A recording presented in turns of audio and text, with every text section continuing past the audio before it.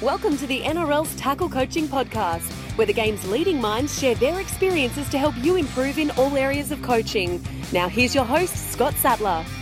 The Tackle Coaching for NRL podcast is back for its third episode. I am Scott Sattler, and we are joined by two gentlemen who play a very vital role in our game. We've got head of NRL football, Brian Canavan, and former Balmain legend and ARL Commission member, Wayne Pearce. Gentlemen, thank you very much for joining us here on this third episode. Now, we're here to talk about leadership, and both of you play a huge role in leadership within our game. Wayne Pearce, you as a player, and then as a coach, and now as a commission member as well. And Brian Canavan, you got a very difficult role as a head of rugby league, but in saying that, enjoyable role as well, because you're very passionate about the game. And when we talk about leadership, guys, and I'll start with you first, Junior, does the leader of a club or a team, do they have to be the best player? Do they have to be the captain? Well, I'd answer that because the last 16 years I've been working with corporates and been working with the leaders in business. And one of the problems in business is that the typical trajectory in a lot of businesses is the best technical person, the best salesperson gets made the sales manager. Or the best customer service person gets made the customer service manager. And in a lot of cases, those particular elevation of positions to that leadership role creates problems because the person who's been promoted doesn't have the necessary capability to actually become a leader. In a football sense, it is fraught with danger if you just make the best player the captain because you don't want to lose them to another team, or because you think that's a reward for their playing ability. But leadership is, in and of itself, a huge responsibility, and it requires a set of skills that don't just come from being the best player. Respect is important. It's important to be able to communicate. It's important to be able to demonstrate discipline and confidence. There's a whole lot of stuff, and a lot of that stuff comes with character, not necessarily skill. What about you, Brian? What traits do you look for when you're looking at a leader, or a potential leader? Well, obviously they've got to have industry knowledge in the first instance, and that's what Wayne was alluding to from there. But beyond that, there are plenty of people with industry knowledge within industry, so they identify themselves very quickly and quite easily. Going the next step into the leadership is difficult for certain people, and they obviously need a lot of mentoring in the main. There are people who are leaders naturally, but the vast majority of leaders have to be nurtured, developed. And one of the things that I've noticed over time with leaders is that they have to have a presence. It doesn't mean that they've got to be the most demonstrative person in the group. It doesn't mean that they have to be the most outspoken person either. But the key way that they have presence is just by display of their behaviours, and behaviours reflect they influence the culture of the organisation. We're talking about footy teams here and football clubs in general.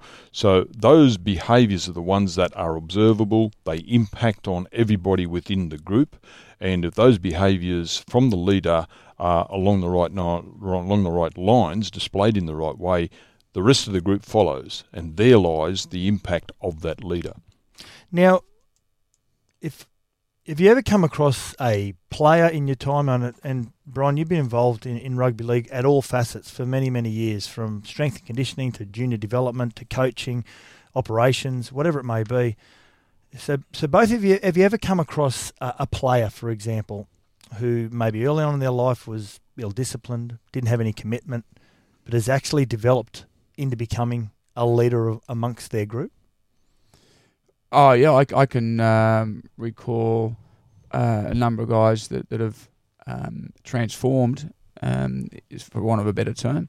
And I think a big part of that is their ability to demonstrate maturity. Because one of the problems with, I think, a lot of people in terms of leadership is that they still are attached to some maybe irresponsible behaviours, or some behaviours that don't support the trust element, because as a leader, you really need to be highly trusted, and that with that comes a huge capacity to influence. And I think those trust behaviours can certainly be learnt, and without doubt the responsibility component can be learnt. I think it's part of the maturing process. Some people mature quite young. As the psychologists say, guys mature a lot later than girls do, and some guys don't mature until after their footy career maybe. So they're not the ones that you would gravitate towards in terms of a leadership role. What do you reckon, Brian? Yeah, very much so, very much so. Yeah, there are so many players that have come through a schoolboy system where they are exalted heroes of schoolboy football. Then all of a sudden they hit the professional world, and it's a shock to them, and they're challenged by it. And if they haven't been moulded and they haven't got the discipline, that discipline on field and off field very often displays itself. It takes players a good while when they're in the professional arena to mature beyond the footy. They learn the footy side of it very quickly because we're very advanced with our programs. The vast majority of our NRL players, if not all of them, are full-time now, but they miss out on that gaining worldly experience beyond football. They're disciplined within football, but beyond that, they haven't had that worldly experience, and just to see how industries operate beyond. And sometimes that takes them a while. In yesteryear, players worked and played footy, and when they worked, they learnt all those other disciplines and expectations and behavioural traits in a workplace, carried them out of the footy. And in the footy place, then they became leaders very quickly. And coming back to the first part of your question, I call out one player as exceptional, the exceptional player, Brad Fittler. Freddie played for Australia coming out of year 12. He's a good example, yeah. And Freddie was living life to the max, and he openly admits that, and he's displayed that everywhere. And he came back from a kangaroo tour at 18 years of age, and he put on 7 kilos in one tour, apparently. Yeah. And then Freddie actually was appointed captain of the Roosters. I was with the Roosters that stage, and he was appointed captain of Australia. And why was he captain? Well, he was the best player. Yeah. That's what he was. Oh, he's got to be captain. He's the best player. And then Freddie started to grow as a leader in his mid to late 20s. And Freddie has developed into one of the best leaders I've seen in rugby league in my time. And that didn't happen until mid-20s plus, when the responsibility was just virtually thrust on him. And you're captain, Freddie. Good luck. Yeah, away you go. And here he is. Freddie's now, a lead person in our game, and one of the best, most generous people that I've come across. So there's an example of an evolution for a player. I think you also bring up another good point there, is that you never really stop learning as a leader. I'm sure Freddie will continue to learn. I'm continuing to learn. I'm sure you are as well. But the other point I think is that in sport and in business, there's a common theme that I've observed in terms of leaders, and that is so many good young leaders have overcome huge adversity as a young kid. They've lost a parent, they've had issues with regards to being kicked out of home, this huge adversity, and they've either fallen over and got themselves into strife, or they've stepped up and taken on this responsibility, which is the leadership space. And I see that as a really common theme for really good young leaders. So there's two forms of leaderships, I suppose, that we identify from what I'm hearing from that. Is you got the ones that have built resilience from an early age and become leaders amongst their group. And then you've got people who sometimes you have to, I suppose, fast-track their maturity by making them the captain or the leader of the team. Would I be right in saying that? Oh, very much so. Sometimes in teams, because you've got a flow of people coming through clubs over years, you might not have identified leaders sitting in front of you. Yeah. So sometimes you just thrust the leadership on them. And the old days we used to do that. Now we're very, very aware of the demands of leadership in footy clubs. Therefore, they are supported in their sort of nurturing years, I suppose, and then eventually they just run the leadership programs by themselves. A common trait too that comes through on top of what Wayne was just saying there is that leaders are givers. They give time, they give energy, physical support, mental support, and that's where the great demand on a leader's personal time and personal emotions lie. And that's not always seen by everybody, because a lot of that is just personal time given to individual people in the organisation. So I haven't seen a selfish person yet be a great leader. Yeah, it's a good point. Now, you talked just briefly, you mentioned around the subject of basic leadership groups and not your individual leader. And I spoke about it with Anthony Minicello and Matty King in one of our recent podcasts. And I talk about leadership groups and do they need to develop internally? And I'll start with you first, Brian. And do they need to develop internally amongst your players, or can you manufacture a leadership group? Yeah, well, research says that the vast majority of leaders come from within an organisation, whether it's in business, corporate world or footy clubs. So people come through the organisation, they show their leadership potential, capabilities, and eventually they are assigned a leadership position, whether it's having captain after your name or vice captain or just being in a senior leadership group. And I always remember this situation Melbourne Storm faced a couple of years ago, where they didn't have a leader evident, but they had leaders, but there wasn't one standout. So they put a co-captaincy role in place, and it was Cameron Smith and Billy Slater, two fair leaders. And eventually they had to make a decision, and they chose Cameron Smith. And I'm sure that agonised Craig Bellamy at the time. And then we look at Cameron Smith, like outstanding leader, not only in rugby league, but in any sport and probably any business in Australia. So it took 12 months for Melbourne Storm to work out. And their great benefit is that they had this guy called Billy Slater, who didn't have captain after his name, but he was as influential as Cameron Smith. And on the flip side of that is sometimes you've just got an overt leader sitting in the group, and it's just a waiting appointment. And you're very lucky if you've got that person sitting in a group. What happens, Junior, if you're at a club and you create or manufacture your own leadership group? Is there some real pitfalls in that? No, I think there's real benefit in nurturing leaders, which is effectively identifying those people in the group that are demonstrating the confidence, the influence skills, the communication skills to be a leader, and the desire to be a leader, and you're nurturing those. I think that's a good thing, because what can happen in organisations, footy teams, and or businesses is if you've got these influences and they're not being brought into a collective effort to try and build a culture, what happens is you get cliques, and cliques can destroy political parties, they can destroy organisations, they can destroy football teams or football clubs. So by getting buy-in and getting the collective group of influencers or leaders that you want to get together to create the ideal culture, then I don't think that's a negative. I think it's a real positive. Well, the Tigers are probably a perfect example when they had the Woods, Tedesco, Brooks and Moses, who were the obvious four main players within that club, and the players that you would think from the outside looking in that a lot of players would look towards. So in a way, they've probably had to manufacture their own leadership group per se. Would I be right? Yeah, I think there's a lot of clubs like that. Yeah. I think there's a lot of clubs that go through, and the Storm will have to go through it in a couple of years when their senior players, Billy Slater, I should say, and Cameron Smith. I mixed them together there for a moment. Billy Smith. Cameron and... You played against Billy Smith. Dally Messer. So I think clubs go through cycles, and the Tigers certainly, with the young bunch of guys there, had to do some work in terms of identifying who was going to be their emerging leaders and leadership group, and that's an ongoing process for sort of all clubs.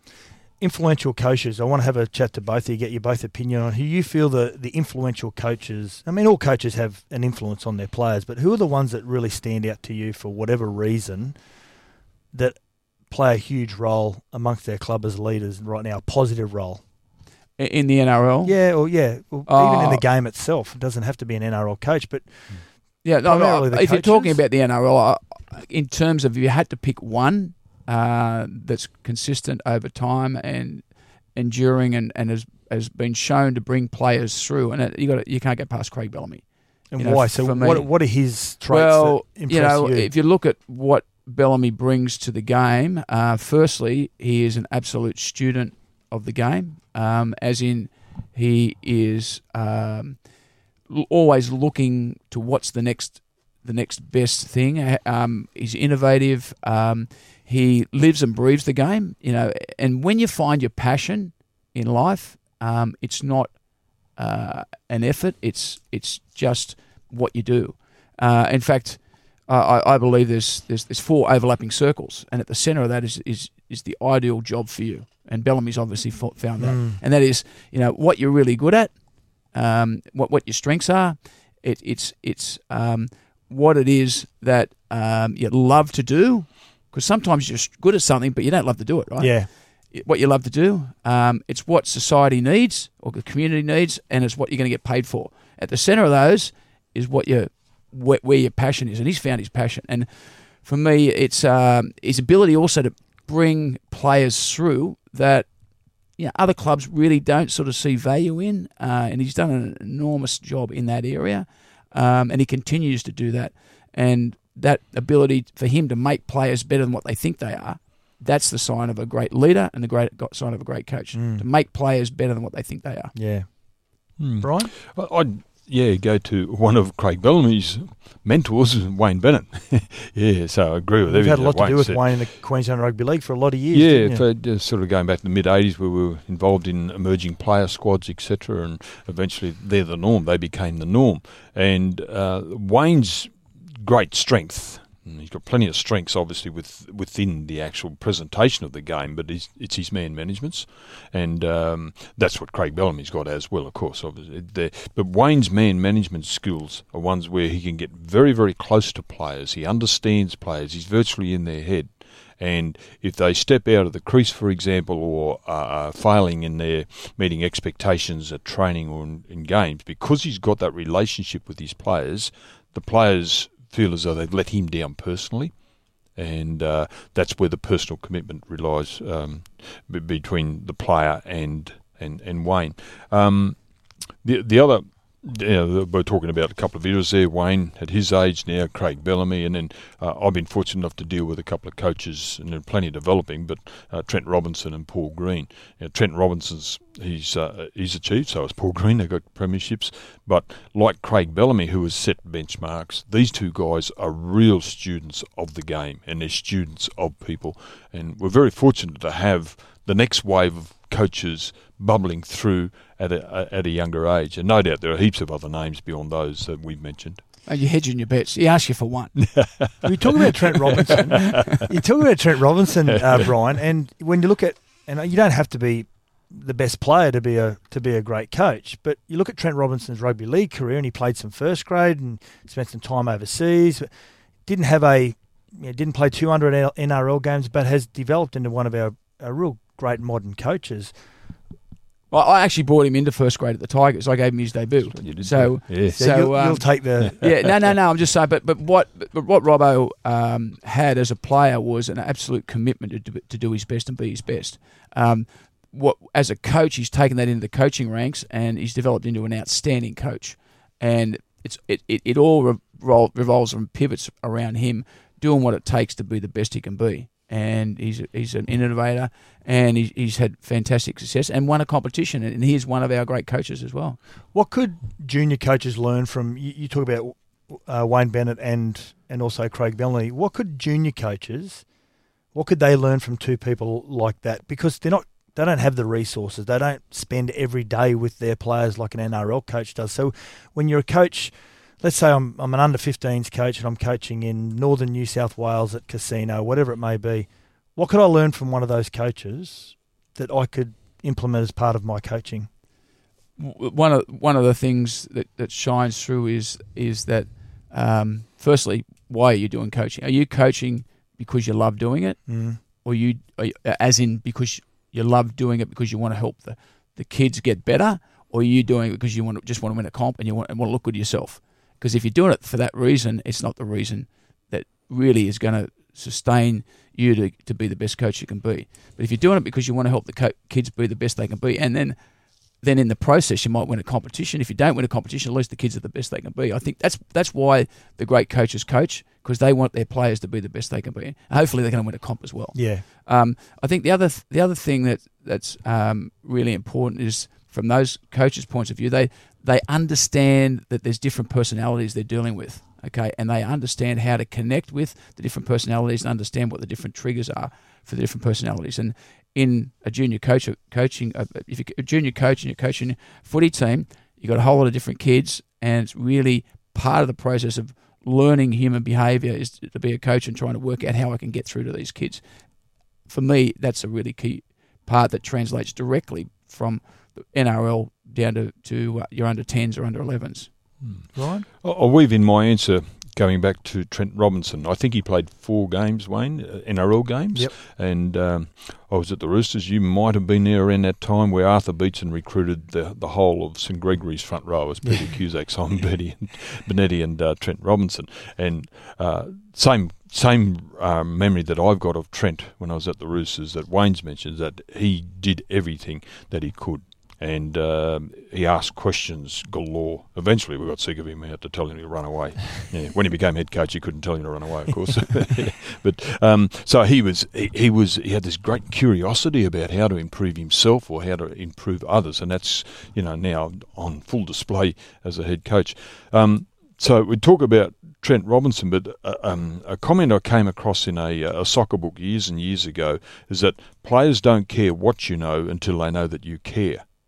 And, okay, we compare Robbo's career and Craig Bellamy's career. It certainly wasn't this 300-game player who played ex-internationals. But all those coaches display care. So how is the care displayed? For coaches at junior level or senior level, the care is displayed in attempts to develop the players as people and as performers, as players. So, and then how do they do that? They're totally committed and passionate about designing the best programs to develop their players. And eventually then, out of all this, they have success. Hopefully, at NRL level it converts into titles, but if it doesn't, at least they can walk away from their coaching career saying, I really helped such and such a player develop. And I think that comes back to they're absolutely committed to the process, and they're not looking at the scoreboard, the outcome. Because if as a junior coach you're worried about winning the competition, you're not committing to the process. And as Brian, I think, articulated, that the process is dealing with the players at every training session, helping them be the best they can be. And you talk about a word quite a bit. Whenever I talk to you about your programs and what you run corporately, and whether it's in rugby league, it's that word harmony.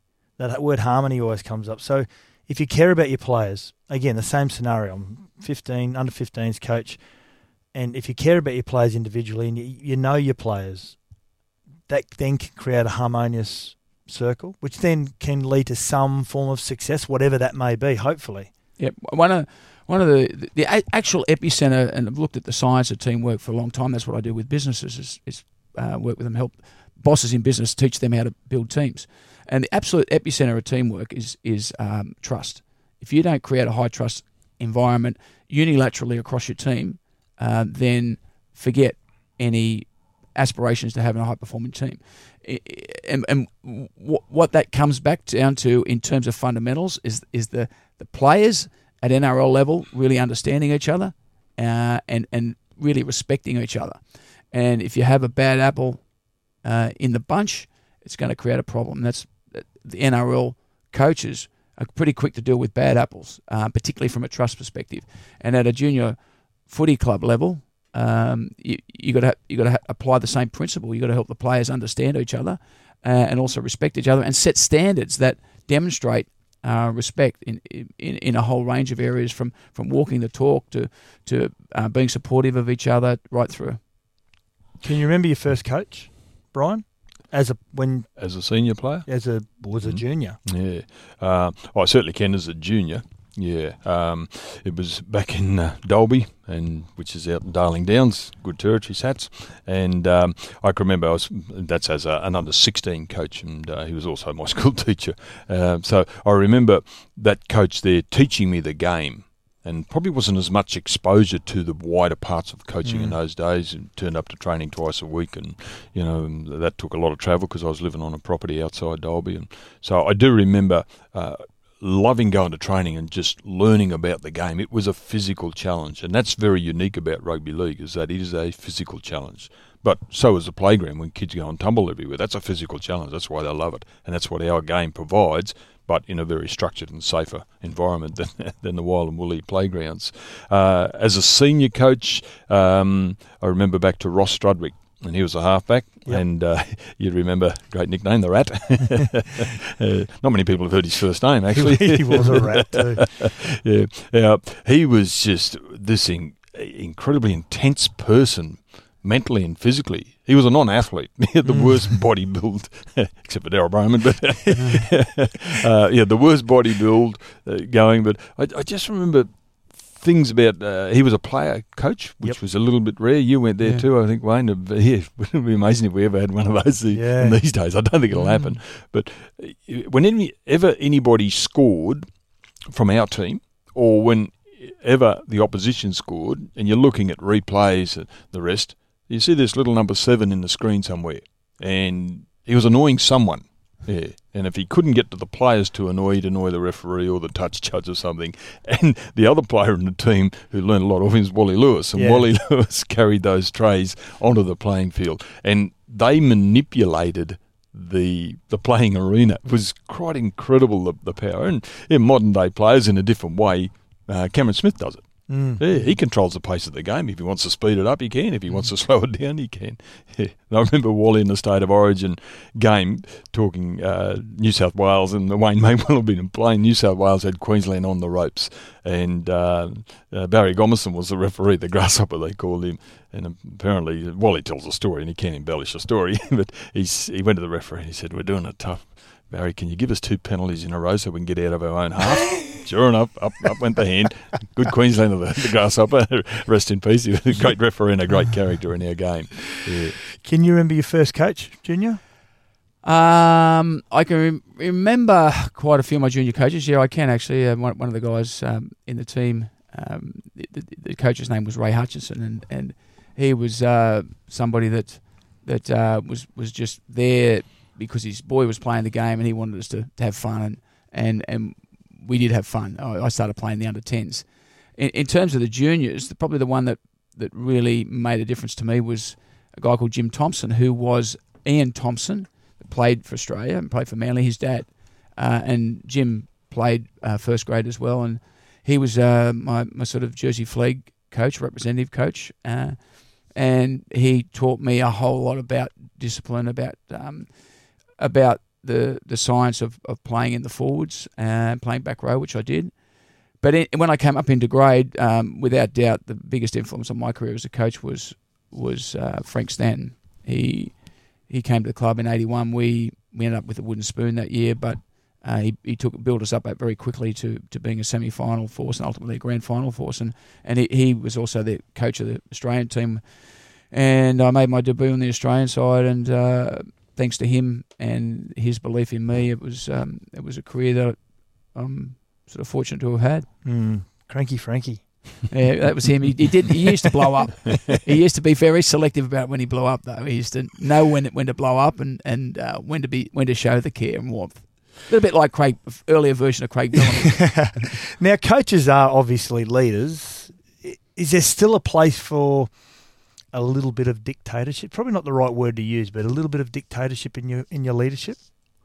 What I've seen over time with coaches and their trades and in leaders all through, and we've got it with our commissioners, which Wayne is part of, is that they need to be consistent and predictable, and their expectations are there, behaviourally, training-wise, effort-wise, performance-wise, all that there. But there's also just that little bit of 5-10% unpredictability about them. And coaches can roll out that 5% of unpredictability in their responses if needed in certain situations with certain individuals. But the overriding trait is just being consistent. Now, what is consistent in behaviours? Their own personal preparation and discipline, the way they greet players, the way they include players, the way they develop teamwork, the way they interact with people beyond the playing group. And that then just flows. But as I say, that consistency is probably the greatest trait that I've seen, and that dictatorship could possibly rest in that 10% of unpredictability. Certain coaches have got it, certain coaches no. But if dictatorship rests in the 90%, I don't think that in this day and age players would respond to dictatorship. Well, you talk about managing consistency. So what's the difference between leadership and management? Is there a difference? Not a great deal. Management probably is the precursor to leadership. Management means that you've got everything in place and it's got a more of a physical overtone to it. Let's say all your programs are in place. And man management, what is that? That means that how you're interacting. Your program of interaction with players is part of management. The leadership is the next level of it, and that sort of takes you into that area there of the 10% unpredictability and a bit of an X factor. And there's no doubt the Wayne Bennett's and Craig Bellamy's of this world, they've got an X factor about them. I tend to think that as a coach, management and leadership are two parts of what you do. Okay, at one end you've got the type of coach that just is fully into management. Okay, so the management stuff's about the task. It's about how we do stuff. It's about the process. At the other end, the leadership stuff. It's about how do I develop this particular person, take them on a journey to where we want to get to. It's about the vision for the team. It's about the stuff that's a bit more less task, more people. And I think a good coach is able to swap between the two depending on, and same in business. A good boss in business is able to switch between the two depending on the demands of the day. So if there's a crisis, then you've got to go into management. You've got to be hands-on. You've got to be controlling. Over the other end, the leadership space is more where bosses and coaches, I think, should spend more time, but gravity tends to suck them down into the management space, which is the space that traditionally technical people get to, because this is all the technical stuff down here. Up here's the stuff, the really leadership, future-based stuff, coaching space, taking people on a journey space that is not naturally understood, but we have to learn that stuff. Now, Brian, you play a very important role in the game, and as one of our leaders, head of football, when you make a big decision that's involved in our game as a leader, are you the sort of leader that consults with your team, or is there a time where you know what the answer needs to be and it's more of an atomic role? Well, my nature says that I am a collaborative, consultative sort of person, and out of that exercise, which can be somewhat time-consuming, but you gather a lot of evidence, and my style is one of evidence-based decision-making.